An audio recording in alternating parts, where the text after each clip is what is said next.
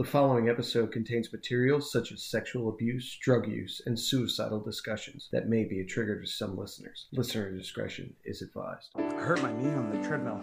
What'd you do? I was walking. I have a weighted vest though, so maybe that. And it's uphill. I mean, whatever. It's the old age. It's creeping No, up no, no. on you. I'm 30. I'm still in my 30s, so no old age here. It creeps up on you. I'm learning.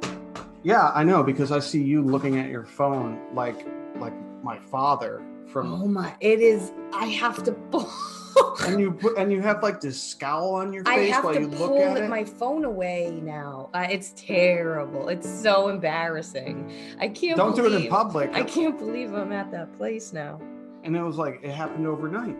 I'm telling you. And then you were like, "What'd you say the other day?" You're like, "Oh, my hip hurts." I never wanted to say my sister was right, but she was right. She said it. She Yeah. said as soon as you.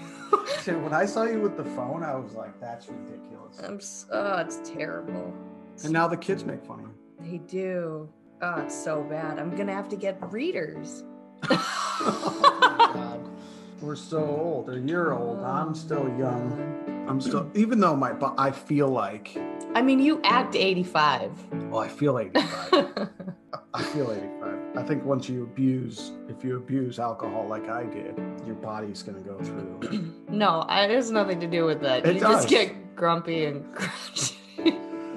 You're listening to Get Found Recovery, the podcast. Hi, it's Lindsay and Adam. We never introduced ourselves, so I'm taking the time to do that. There it is. There it is. We did it. So here we are. So today I'm super excited. Today we have Anna Gopian, and she is the founder and executive director of TriCircle Inc. TriCircle is this amazing organization that provides resources to individuals and families affected by substance use disorder. Anna is also in long-term recovery, which to her means that she has not touched a drug or alcohol since July 13th, 1995, right? Did I get it right? You did. Nice. So welcome, Anna. We're so happy to have you here today. And that's expressing exactly how I feel for the opportunity to share time with you guys. Thanks. And I think 1995, I think I was in 8th grade. And Such a Thanks, jerk. pal. Thanks, pal. I think I smoked my first joint, seeds and all. And we wanted to have you on the show to not only talk about TriCircle, right, which is a great organization. Mm-hmm. And you've been a big believer in us, and we appreciate that. Lindsay's Facebook memory popped up today, and it actually 2 years ago today is when you had us at your event to showcase our documentary and to be on a panel. So we're excited to have you. Thank you for joining us. Welcome. That was an 8th grade flashback. I was already dealing drugs in 8th grade was probably where I started picking up momentum in my use and, in delinquency, meeting truant officers. And Yeah. So let's dive right in, right? So I know a big thing that we all have in common is we feel that lived experience is a really great resource for people. So can you start with kind of give us a little bit of your background and your story and your struggles when it came to addiction? Okay. So it's long, right? Meaning another component of what I strongly believe in is a safe environment to be able to get to the story before the story. So that's where the history and the time in the story begins, right? So in a single digit age myself, I had gone through some trauma, medical, vaginal. So, I'm pretty open book like that. And it was traumatic in not having a language to understand what was going on and even knowing what parts of my body was being affected and having some form of contact with doctors, but not understanding, right? So I went forward and now I better understand and have a language to communicate what continued in regards to that. I think very deeply rooted, there's hyper stimulation and all these other things that happen in regards to being that young of an age and having things engaged with in an area which might normally not have been.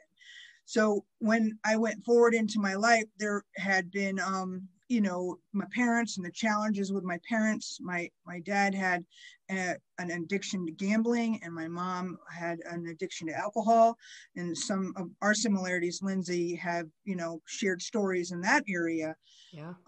So I'll say it's tough raising parents, that's for sure. And, I got probably more responsibilities than a young person should have had. You're trying to navigate things outside of the house and feeling very different from the rest of the world, in scene with what was being provided. So my grandparents, both sides, amazing cultural differences, but it really made me an amazing person too. So I always reflect back to my grandparents, and I have a deep love for my parents. Let me not make any confusion there. They were children having children, and they have their own stories too. So moving forward, I'm probably dangerously informed with what happened. Yeah, it's almost having too much information because you've looked inward for so long, and to really crack open that egg. What age was that around where you taking those responsibilities on as being almost a co-parent? Well, I think I was incrementally getting more and more as I was developing as a child, right? Because there was things that you can do, including being a provider and support to my mom in her challenges with my dad and his, infidelities, but it did leave a hell of a mess behind, and a lot of more questions. And it really, reputable restaurant in our family. It was an amazing place to have social interaction and engagement to different worldwide kind of platform. And then Oakdale Theater in they were contracted for meals and things like that. My mom had the store next door. It was pretty awesome. Yankee Silversmith and the Silversmith Country Store. So that stuff right there, I consider a blessing and a gift, right? But the social, the eyes on us, the societal kind of imposition, we're already born into a pink and blue world, right? And I was probably about as far from pink as anybody as a girl. So I played football in the neighborhood. I wanted to build cars and ride motorcycles and do crazy stuff, which I did. And got all that in. Yeah. So, it was alcohol sneaking, you know what I mean? I stole, started, dealing right out of my house. My parents were doing the best they can, I'm sure, with their own concerns and crises. And I was able to actively use in the house, and then started to use with my mom, and then, kind of helped out her friends, and, different substances started to change. And that's what happens with addiction, right? You find something that works. Yep. That's why we use, right? It works. Yeah. It just, son of a gun, just happens to turn on you somewhere along the line, and it might not continue working unless it's an addiction. So, I evolved as time went on, and with substances and behaviors, all things that I get very concerned about when it looks at trying to help the people that now have addiction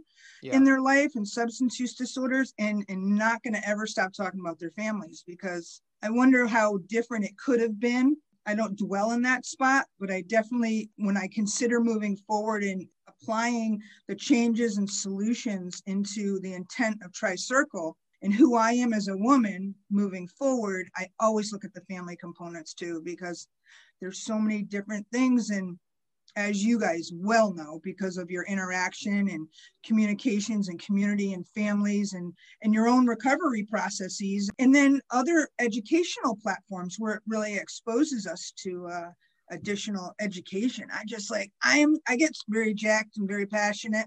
And just so everybody knows, the faster I talk, the less I'll stutter. So I can power.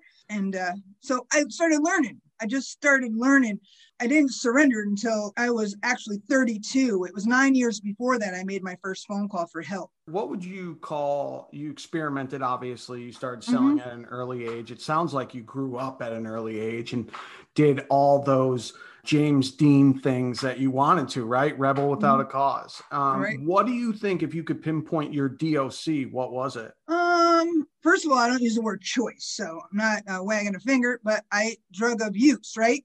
Because it's soon after it's regular act and participation. Soon after that, it's not a choice.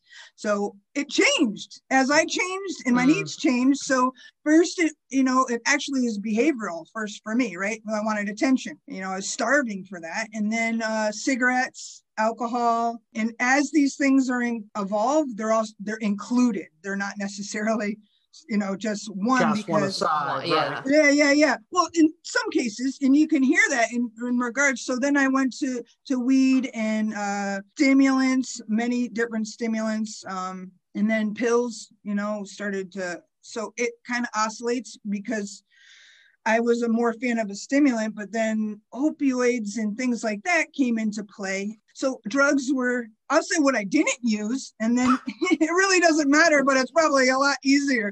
It's like food. I don't like two things. I like everything else. Yeah. My drugs abuse is a yes answer. And I like that. Yeah, that is a good answer. I like that. I like that you say drug of use, right? Mm-hmm, Not drug of choice. So you said before you actually got help, 9 years earlier, you had asked for help. I had just graduated tech school as an auto mechanic. And in the process of that 18-month program, I was highly involved with cocaine, experimenting, freebasing. I don't even think there's any limit or window of choice after you do that once, right? So I used with one of my teachers. They became a dealer. I got pregnant by him.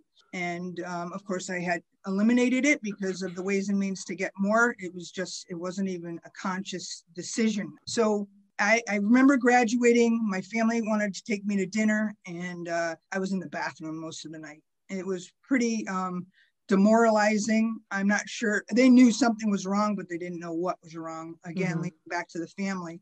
And there was a lot of stuff. Stuff was always love in my family because there's always the heart and the best of intention, right? But they weren't able to communicate it, express it, show it as much as they might wanted to. But so we got a lot of stuff.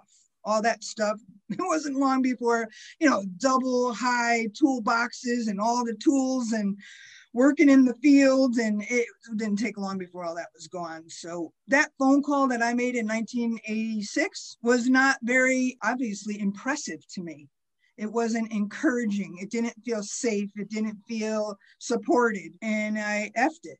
Right. And I went off, but I will definitely follow up with the fact when I did call 9 years later, to what worked for me. I don't care if somebody asks me, but to record it, I don't ever want to impose my thoughts, right. Or empath her. So when I got into recovery, I totally got involved with that fellowship and their public relations and phone lines at that time, because I said, if anybody ever called and got the call that I had, and I don't want it to throw it out like that person that was answered the call 9 years prior. I wasn't ready, obviously, because you do what you got to do, right? Right. That person was probably taxed out because there's usually a single digit of people giving back to the program that they do, right? So service became an instrumental component for me in my recovery. And that was the first platform that I went to because I wanted to learn who answers the phone. Then my voice was on all the recordings for the state. And it was young recovery, right? Ego is out of control. I looked great in perspective, right? I wish I was that fat now, but yeah. And because I was competing in bodybuilding and powerlifting, so I physically looked different, right? Yeah. I didn't even have to mention the active addiction in that world. So when I had my voice, I'd call myself all the time. I tell people, have you called the hotline lately? I thought I was freaking famous. Yeah, absolutely. You should see how many times I tell people to check out our podcast. I don't want them to learn about recovery. I want them to listen to me. Oh, my God. I hear it. Lindsay always talk to you like that. It's excellent. Always. I got to bring them down all the time. But that's so beautiful because we feel like at this point in time, we have something to offer. We are about, it might cross the line, it might be a little arrogant or ego or whatever, something. I got many people, including yourselves in my life, to have such a candid conversation and get checked.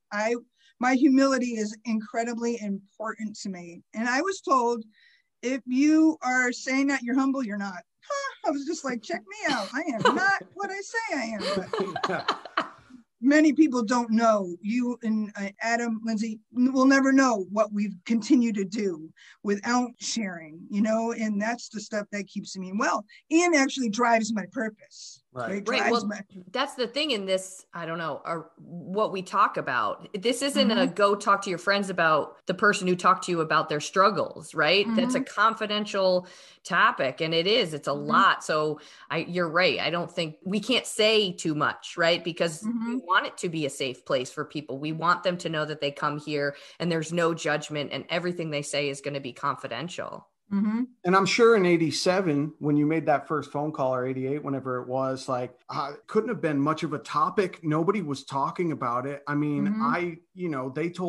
they told me in elementary school, like, don't smoke weed. That was when Dare was there, right? Yeah, that was Yeah. basically the gist. Just say no. Yeah. That was basically the gist of drug addiction. And there wasn't Mhm. talks about that mental health / addiction No. side Mm-hmm. and the whole family, kind of nut that goes with that.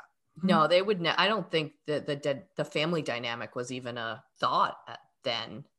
So Because there's so much stigma involved, right, Lindsay? Right. That has a lot to do with it, the stigma. So yeah, the phone calls and it's those people. So what happens Right. in the house stays in the house, and you're not one of those people. No, you never want to be that. Yep.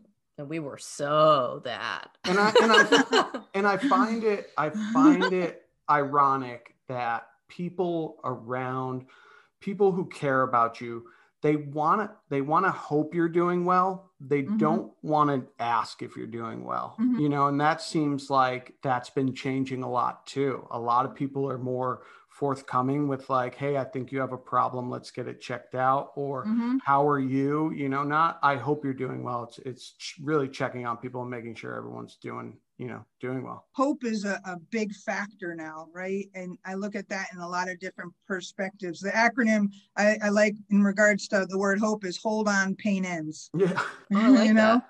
Because I regularly am given the honor and privilege of working with parents, guardians, and loved ones in the hope and support groups that we have, right? We have 7 of those a month. And then there are 4 Hope After Loss groups. So again, it's parents, guardians, and loved ones. And when I look at things cyclically, when I look at treating the whole disease, I don't just look at people affected and homeless in jail and treatment. I also look at the people that have passed away. Yeah. Because it's those people and their families have an incredible amount of experience and information. So I am always looking to talk about them and ask them, because what comes along with the passing of a loved one is another layer of isolation and shame. And now your families can't talk about that either. And there's so much more. And I believe that stigma, shame, guilt, and isolation are just as detrimental as the disease itself. Yes. And to be able to build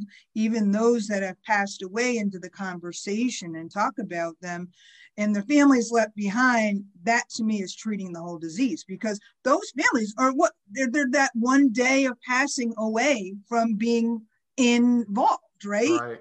Now they're just involved differently. But all that they did to love their loved one, fear-based, desperation, that's all important. I remember when my mom passed away, no one knew, right? So my mom was a cancer survivor. Mm-hmm. And so I think everyone assumed she died of cancer. Mm-hmm. But I don't think we were saying what happened because we were living in the shame and stigma world. Like, I don't mm-hmm. want to say that this happened because, of her drinking, right? I don't want to comorbidity. That was right. I don't want to say that. And granted, like, I always will caveat this with that my mom was in recovery when she died. She died mm-hmm. of complications from a transplant that she mm-hmm. had needed because of her drinking, right? Yep. And it took me years to be here, sitting here and speaking this on mm-hmm. her behalf because she's not here. Yeah. I felt really guilty about telling her story without her approval for me to tell her story. Mm-hmm. And it took me a really long time to get to this place where I can, and I know she would be okay with it. And I know she's proud that I tell her story because there's other people that are in the same situation that have a parent or a loved one that's going through addiction and you have no idea what to do. Yep. And I felt that, so when I would say to people how she died, they were shocked. Yeah, shocked because we didn't talk about it. We didn't say, oh yeah, she was in and out of treatment centers a few times, or, yeah, she had a problem, or yeah, I didn't talk to my mom for a good year and a half because it wasn't healthy for me at the moment, so. And I never really realized that until I was at the beach this year with my family and my cousins. We were just getting into it, and they know we're open. They know we have the company, and we were talking about anxiety because, for me, anxiety was a big factor of why I got addicted, to kind of end that anxiety. And they talked about your mom, my cousins, and they were shocked when they were like, no, she died of cancer. And that was the first time. And I'm glad you said that, Linz, because I didn't know that you knew that. So I knew so many people thought that. Yeah. And I was shocked when they said it. At the time, I didn't contradict them. I wasn't ready. I just let people go with their thoughts. And I just wasn't in a place where I could say, I wasn't strong enough. I don't know. I think I had stigma on me at that time. And so I've grown, obviously. Now I just everything. You put this big wall up around you so nobody can come in and actually see the truth of absolutely what is happening. Well, and it goes back to addiction being a disease and cancer being a disease. It's so much easier for me to tell somebody that I have testicle cancer than it is to tell people that I am addicted. Not that I have testicle cancer, but it's easier to say that and feel loved than for me saying that I'm an alcoholic and to feel that love and put myself in that category. So I totally get that. Yeah. For me personally, and this is just more the story, right? In positioning and the gift. It depends on how you choose what end of the stick you want to look at, right? So my recovery date is July 13th, 1995. And I had gotten a phone call not too long after that first year anniversary. And it was from my mom, and she was compromised. She was reaching out for help. And I was able to take another person with me and go to her to communicate the information that I had at that point and how she can get some help, but it was going to need her. She needed to be there, right? And she had to be in part of the solution because I couldn't do her work, which I've learned over time. And I also can't work harder than her, right? So she made the calls. And I was given that honor and privilege of driving her to treatment. And she did land up having, I know, a pretty good 15 years of recovery. When she actually relapsed, I'm not positive about that. Her comorbidities actually increasingly presented again because of her active use. But what had happened over that amount of time is I usually tell a story in a way that, I'm helping an addict, I'm helping someone get recovery.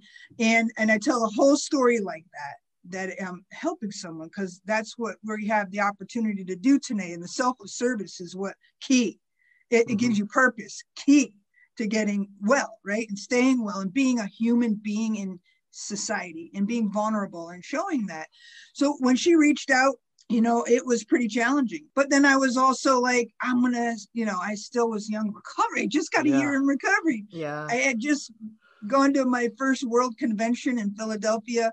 And I remember getting all of these different things signed and best wishes to my mom, and everything was sent to the treatment. So it's all over the world. People are signing stuff. And her badge, I took her first Christmas in recovery, her badge said Anna's mom.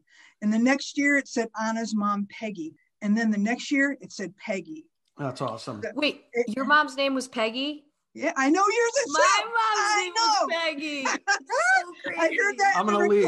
I'm just gonna go. Oh, it's so crazy. Cry. Oh my gosh. Big love fest going on right now, Lindsay. It is so much love. I mean, yeah, that's huge. And I think she moved in with me. Go ahead. Keep talking. Go. That story goes on. Let me tell you, it's kind of crazy. Oh my God. How was it when she moved in with you? Does that come across loud and clear? Yeah. So my mom, it was at 9 months into her recovery. She needed to come, she was in a halfway house for a while. I had found some places and she could make choices, and she went there, your little place in the fridge and your room, and these are your drawers and your chores. And so she did all that. And then she needed to move on. Like the celebrations we have are in increments, right? So I offered her a place in the condo I was renting at that time, and I never lived with anybody. I've been on my own since I was 17. I was asked to leave. I was no longer welcome.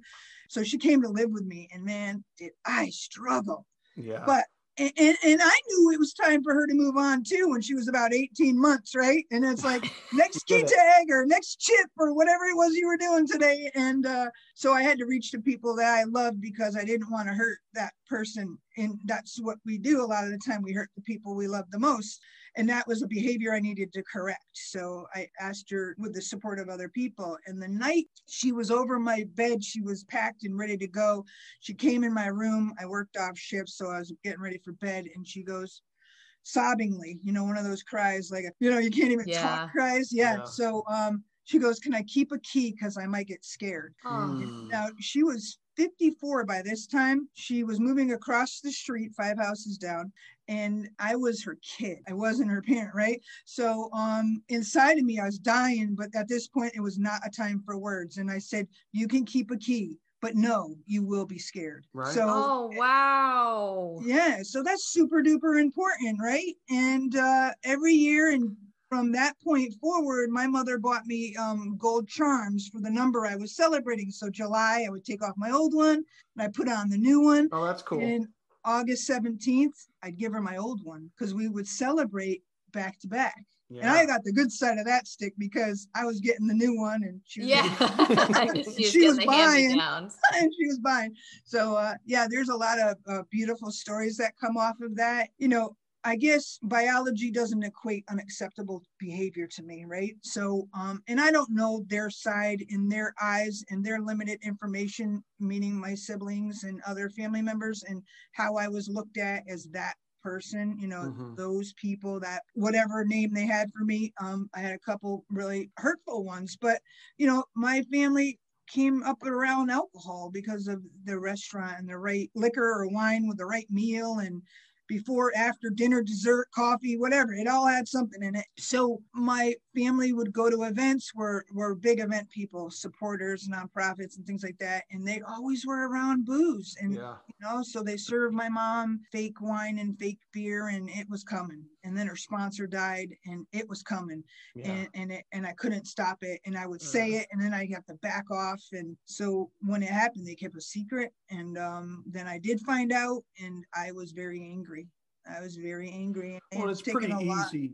And when you're in recovery, it's pretty easy to see someone go. You see the signs, right? Because you've probably traveled down that road before yourself, but got ahead of it. And it's pretty easy to know when somebody is in active addiction again.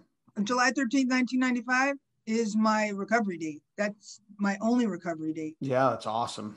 But a guy in New Hampshire said, Anna, because I struggled with that too. I didn't feel like I qualified, right? Because everybody had relapse in their story, or at least a high percentage of people. Adam says that all the time. Yeah. And so this guy said, how many times in the 31.11 whatever years and months before the day you came did you say I would never do that again? And he said, you think you got to come here and not qualify? Right. Just stay. Yeah. Just stay. Yeah, that's what Adam says, because he'll be like, I don't ever want to do that again. I don't ever want to go down that road. I don't ever want to feel that. Like I say relapse isn't a part of my recovery. It's not a requirement, Adam. You know that. You don't have to. Right. It's a reality. Look at the doctor, and this is a part of the medical point. They're saying it's a relapsing disease. No, it's not. It doesn't have to be. It does happen, but that's like handing out 5 free passes. And if you live through that, you can stay. Yeah. I was like, what the heck? Right. You're right.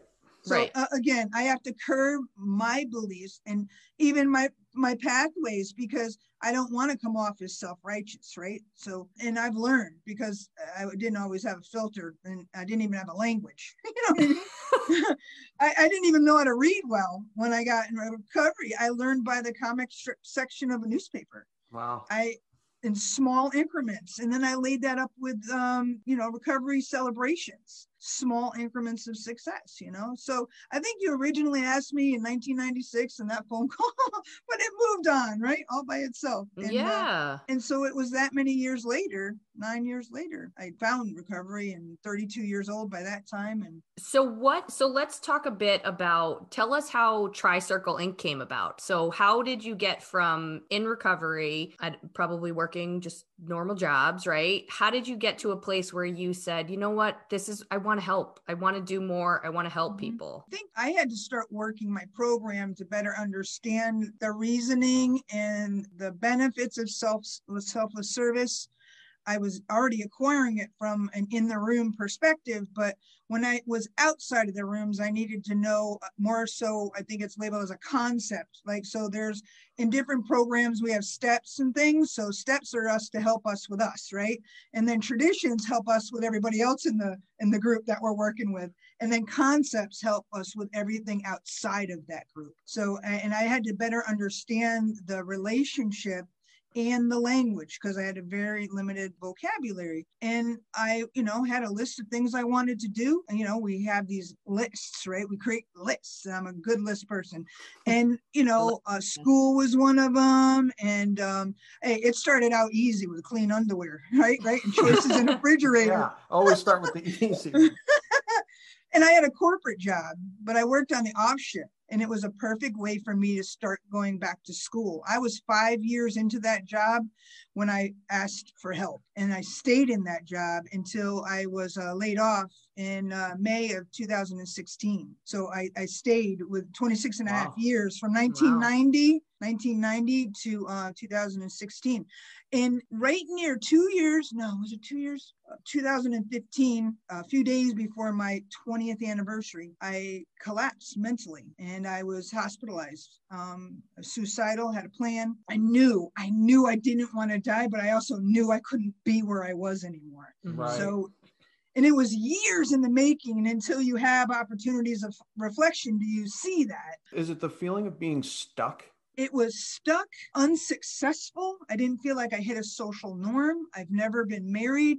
In the process, from that very first trauma, when I spoke about, I was told I would never have kids. So what happened when you got help at that time? So I'm clinically diagnosed with a whole shit ton of stuff, right? I don't know if swearing's okay. You're fine. All right. I'm clearly diagnosed with many things.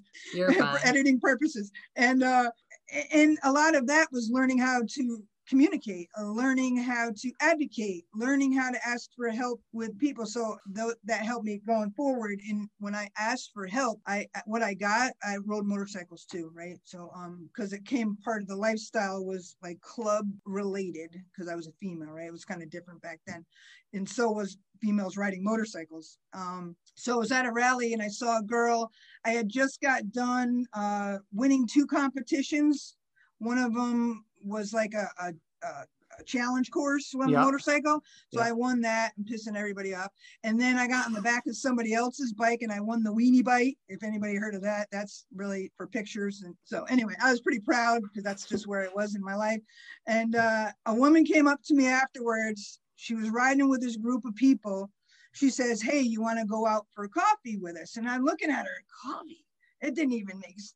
All right. I'm looking at her, I go, I said, "I'm riding by myself." I said, "Yeah, sure." She goes, "We went to this coffee shop. Then we landed at the bar." But she was with me too. And it was weird because they didn't drink. Yeah. But some of them did. So that woman, I started watching her, right? And she was already in recovery for 8 years. And she had different things that she was connected to. And so time went on and I didn't see her again, right? And then I landed up living in a complex that she lived in. Weird, right? How they come up with their life. And then we talked and I had asked her poolside one day, "Hey, you want to come in? We're, doing whatever. It's my turn, right?" So, and we used to take turns. She goes, "No, I don't do any of that." I'm just like, wow, look at that. It was the day I came home from a Club National in California in the Big Bear Desert, the day I came to in my home in Connecticut where I was living, and don't know how I got home to the day. I called that woman. She was put in my life right before I went to California again. And she introduced me to a few people that gave me resources. So when I was in California in a jackpot, I had somewhere to go safe and they knew. And I was going there to either die or I was going there to be hurt and put in the hospital so somebody can get me well. So when I got home and I don't remember how, I reached out to her because I knew she was doing something. And I still didn't believe nothing. You know what I mean? I still didn't wrap around the idea of nothing. And I had a gun in my hand, and I didn't want to kill myself, but I wanted to, this is a part that you may have some relationship with, Adam. I wanted to hurt myself bad enough that I deserved to get well. Yeah, so that somebody would notice that I tried. Yeah. You know, so I didn't end up shooting myself. And after a year in my recovery, I got rid of that gun. And so it was wild. It was wild. So that person ended up becoming my first sponsor. That person helped me navigate the system right to the door handle of the treatment facility I went to. And I've stayed ever since. You know, there's a lot to learn in early recovery, that those people that we call our guides, sponsors, mentors, whatever it is, that they're just other people in recovery. We put a lot of expectation on because we don't know how to carry our own stuff yet, you know? Well, they're like superheroes to us. I mean, I'm 3 months sober looking at somebody who's like, I'm 5 years sober. And I'm like, how is that even possible? Like, you're a Messiah. And you know, 7.5. I'm pretty sober now. And, you know, people, I wonder if people look at me or us and just say, how do you even get there? But you get there, you get there. And they're looking at you, me, whoever has, I mean, it could be 30 days and people are looking at you like, I can't believe it, you know, but we're looking at those people. Usually the ones that can't believe it are the ones that are looking for the hope. For either themselves or a loved one. So that's what I think is part of the task at hand for me, and the purpose and passion I have moving forward with Tri-Circle Inc. is to be the hope of what's possible. Not like my way only, but the hope to the resources so you can choose what you need to be able to get what works for you. And sometimes, a lot of the time, with interactions I have, the family gets well first. And it's beautiful to watch self-care and the evolution of the process of recovery. And Tri-Circle Inc. evolved out of my path. It took a while to get in it, right? So in recovery and into the information that I needed to learn to find out more about who I was. And you know, there's a lot of resistance in that, picking up the pen thing. My house was clean, man. When I was supposed to be writing, my house was clean. I was clean. I got to clean. I got to do this. I got to do that. Didn't want to write. So Tri-Circle Inc. was born way earlier than it was conceived, right? In a matter of speaking. So it was born because I knew after my stint in the hospital, I celebrated my 20-year anniversary in the psych hospital. I was in there for 10 days, and I went in there good and I came out great. I now had an inside information in my own prejudice against mental health, and that I needed help too. So I had to reveal my own prejudices and see the broken system from a whole nother arm. And I came up with a 2-year plan, which was January of 2016, after 4.5 months on short-term disability to work on trauma.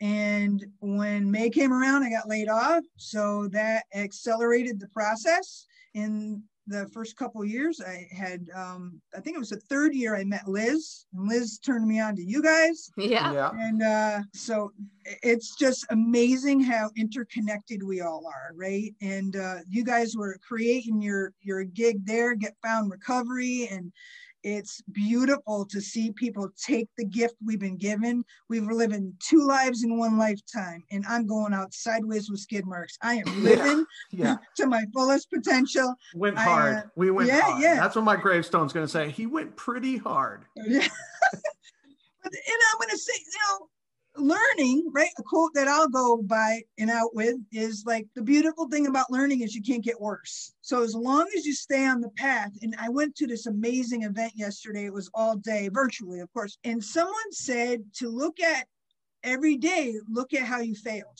not necessarily how you succeeded, because it's within the failures is where we were going to learn how to do things differently. And circumstances and lessons and stories. I'm a great advocate because I'm pissed, right? So I see a broken system and I'm pissed. So Tri-Circle Inc. wants to be everything about different. How are we different? What are we doing? We're talking about it. People are vulnerable when they're looking for help. Families, members, loved ones, and there's nothing left to offer. We're just trying to let them know they can go to bed with their decisions. It's not ours to make, and they need to be able to learn how to move forward. You know what I mean? Take on what's theirs. And I have to do the same thing so I don't get caught up in doing their work. Right. So I can lead them to pathways and, stuff like that. And, this, I'm going to connect to everything that we have. This podcast, make sure that Get Found Recovery is involved in some of our, upcoming events, because the many voices is really important, right? And everyone knows someone. Right. And I think the big thing that we try to do is give people resources. Yep. I think when you're in this space, whether you're someone battling the addiction or a loved one who has someone, battling addiction, they're just looking for help. I mean, I look back when I was going through it with my mom, I didn't know what to do. I didn't know where to turn. I didn't know anything about anything. And I was ashamed. And I felt like I was the only person who was dealing with this. No one else dealt with this. It was just me. I'm the only one. Mm-hmm. And then, everything that happened with Adam, I look back at what I did, everything that happened with my mom, it set me up to help him. Yeah. And I know some people think that's weird and sounds weird, but I really believe that my mom, I always wondered why, what was the purpose of her dying, right? What was it? Because it sucks. Mm-hmm. I really do believe that her dying set me up to save him. I really do. Because if I had not gone through all of that with her, as terrible as it was, and that happened with Adam, I don't know what the hell I would have done, because I wouldn't have had the education that I had. I wouldn't have had the resources that I had. I wouldn't have known what to tell doctors, I wouldn't have known any of that if I hadn't gone through that. And my gravestone would have said, he went hard. Death 2013. I mean, she literally saved my life with her decision. Yeah. So, I think that's the biggest piece of what TriCircle does is you're meeting people where they are, you're giving them resources that they need, but you're also telling them your lived experiences, which I believe makes people feel that they can be vulnerable with you, because you can say, oh, wow, you did some real crazy stuff. So maybe the crazy stuff I'm doing won't look so bad to you. And I think that's important. Us telling all of our flaws makes people want to talk to us. Because we're not going to judge you, because it hasn't been pretty here all along. Yeah, we don't have time to judge people. No. That's what I always say. No. I just don't have time. Where did TriCircle, I'm always interested in this. Where did the name TriCircle come from, and what does it represent? So tri, meaning three, right? There's a lot of history with the number 3 in tri. And so the intention of TriCircle Inc., I started in the end, right? So, and then to better able to do and succeed at what I wanted, it had to be broken into increments. So it became 3 phases. And then in the third phase, there's 3 cycles. The colors being silver, gold, and bronze are because I used to get mad when I was second place. So I just altered the colors a little bit so they're all important, right? Every one of them was important. So that was the thing. But I have on a document out of all my note taking and stuff like that, all the different facets of 3s and the lessons that are behind them. If it was the 3 little bears, 3 little pigs, 3 musketeers, 3 blind mice. 3 blind mice, and then you can go spiritual, religious, right? There's trilogies, and then there's Father, Son, Holy Ghost. It goes on and on and on. The Kardashians. Oh, yeah, that was a reach. They are Armenian. They do have a half Armenian, which I am, so I'll give them that. TriCircle. It was about cyclical. They're circles. They're never ending. They're giving back. They're intertwined. And it's a lot of doing with the giving back. So this is the place, I should say, where my purpose came from, right? I got out of the psych hospital and I came out with a purpose. Yeah. I already had the idea, but I didn't know how to execute it. And not that it got started with a 2-year plan because I better knew how to execute it. I just came out like, this is it. This is what I was supposed to do. And because I don't have children, not married, I think I have the flexibility to help other people with theirs. And then it gives me something to move forward and leave behind. You know, I do want to leave this world better than I found it. Yep. I think I've been given many opportunities to live and love and fail and grow. So I am not liked by everybody. And especially some of the tables I'm given an opportunity to sit at because I'm kind of squeaky, right? I am going to say what it is, and I'm not going to candy coat it. Yeah. And for me to want to find approval through other people. See, I want you to like me. I don't need you to like me to be okay with who I am anymore. I know the difference between what I think, what you think, and what I think you think. Right. Yeah. And what you think. Yeah. Yeah. That's the part of judgment, right? So if I'm trying to process it to take the easier, you know, I think judgment is, a matter of fact, when you walk into a room, you have to assess it. That's a sense of judgment, right? So even in recovery, did you not find your spot closest to the door? Did you not find the people that looked or sounded or acted like you or dressed like you? You know, you find, you're trying, we're surviving. See, now I'm living, and you can do that if you choose, but I just want you to know that there's other choices and you don't have to. Just only can't and should I try to remove from my vocabulary. You know, being in the room, where do you fit in the room? I just know from experience, my high school teachers, on the first day of any class, I would walk in and they would just say, Mr. Urak, right in the front. So I always knew just to go to the front. And even now I go to seminars and things like that. I just go straight to the front because I already know that's where I'm going to be able to pay attention. That's where my eyes will be at the screen, and just to soak in as much knowledge as possible. You obviously have TriCircle. It's a part of your recovery. What else do you do for just you? Awesome question. So I don't want to be a hypocrite, right? So I'm trying to teach self-care for all people, and I got to be able to do it myself, right? So super important. Even for the professionals that help us to provide services, I think self-care is important for them too. You know, I go to a lot of the trainings that we create, and I sit as an attendee. I regularly engage with my own recovery. You know, just the other day, I was on call with my sponsor, and I picked up the pen again. I needed clarity where to do that from. So that got me regrounded. In the morning, I try not to look at my phone first. I try to, be consciously aware that opportunity presented itself when I woke up, right? Yeah. So what am I going to do with the opportunity? So try not to get too crazy. I'm working with a health coach now. I had, again, food was an easy transfer for me, right? And as stress goes up and doing what I'm doing without a partner, I think, or, a husband, boyfriend, nothing, right? So a lot of the times I go in so deep to my passion and my desire, which people are like, you should do other things. But I said, this is what makes me happy though, right? So I'm able to know that it can't be all that I do because it became very isolating. And it still can be. And then COVID, that's a whole nother thing. But so meditation and my health coach. So I got up to 210 pounds again.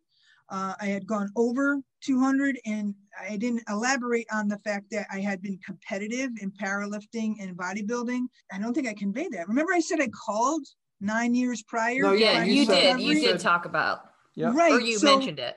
I gave up cocaine at that time, because I thought it was my problem. I didn't know all the other stuff. And for me, it had to go too. But so when powerlifting came into my life, I did some competitive stuff for like 9 years. And then I transitioned to bodybuilding. So that's an outside thing, right? But it's body dysmorphia and body image and some additional layers of addiction and manipulation and control, right? So then when I got in recovery, I always mentioned that there's transfers of addiction, right? So gambling, sex, shopping, working out, all those things can be taken to an extreme and become part of the problem. Like whack-a-mole, right? You put one down, 3 more pop up. So my continued success, I know I had to reach out for help again. I knew I had to get grounded and take it back to the basics. And I wanted to communicate to the people I work with that I'm doing just what I would ask of you and nothing less. So I do a gratitude list pretty regularly. Sometimes it's just posted with people I'm working with, or it's on Facebook. So if you want to connect. Yeah, I love your gratitude list. Yeah, they're pretty deep sometimes. Sometimes they're just funny. And well, you need to mix it up for sure. Oh man, it's so important to laugh. And I like listening to music. I love listening to people. I love listening to you guys in your past podcasts, because it's just another way for me to stay connected. Lindsay's pointing to me to say, make sure you hit the website. Make sure you hit yeah. the website. I want to make sure that people, so Anna, tell our listeners where they can find you, how to reach out, any ways that they can get connected with you. Thank you. I am not the tech person to say. I learned because I had to learn. I didn't even want Facebook, but nothing against the Mr. Mark or anything, but it just, I didn't want to, right? Because there's separations between me and people. So me, Anna Gopian at Facebook for one. TriCircle Inc., www.tricircleinc.com, TRICRCLEINC.com. And then there's the Facebook, and then there's our website is chock full, overwhelming amount of information. I think there's Twitter, Instagram, like LinkedIn, but we have amazing volunteers and committees that are really starting to step up to a new level and doing things. And events too. Yeah, what do you have coming up? So we have a memorial quilt project this Saturday and Sunday, 27th, 28th. We're starting our second memorial quilt, and those are the first 2 dates of 4. The next one is April 10th and May 1st. Tell folks about the quilt event that you're doing. So at the office, I'm at the office now. I'm bringing everything that we'll need here. People can either stop by, pick up some of the choices and have questions answered, signed documents. So it will have 36 different people that have died, in something related to the disease of addiction, accidental overdose, drug-induced suicide, murder surrounding the disease of addiction. And these are many of the folks that are in our Hope After Loss groups, right? Or they're family members that get to, be around the creation of this quilt and really highlight some of the person that they were, right? Mm-hmm. And our hope is to also expand on that and have something online with them. So it gets created and displayed at other events. Our first one has been, and this one we will do the same. Other events, everything's online. We have chock full, more creative though, because things have to be done with different, CDC regulations, right. And, stuff like that. So I'm sure you're excited once this is all over to get back to normal and have people in front of us, because, we're all creatures of social interaction and needing that socialization.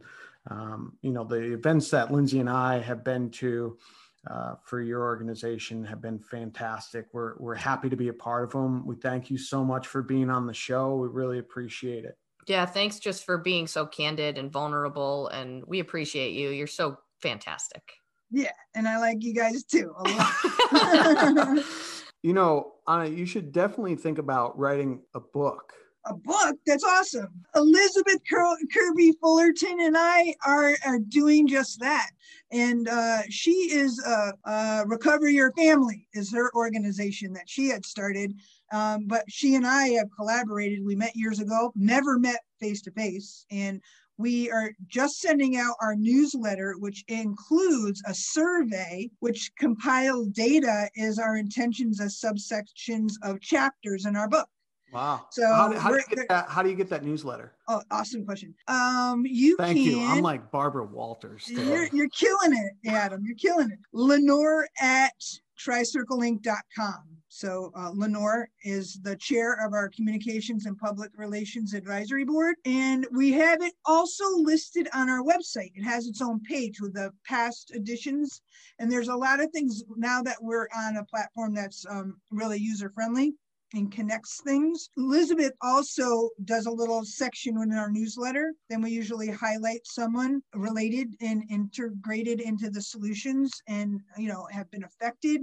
So there's a lot to do in there. We're able to put our meetings in there. There's 11 support group meetings, and there's events. And so I'm really super excited. And the more emails that we get, the more people we can touch. We'll make sure we put it on our website. We'll make sure we put it on our social media so it's easy to get to. But that's what I love about your organization, is that it's not just for someone who is in recovery. It's also for family members or anyone who's interested in learning more about addiction and recovery. So absolutely. And there's so many different choices that people have not heard of. If I hear a new one, I just send it right to the IT guy with a hyperlink and throw it up there. Everything on our page is hyperlinked too. If you want it, take it. Awesome. Together we are stronger. Yes, that's it.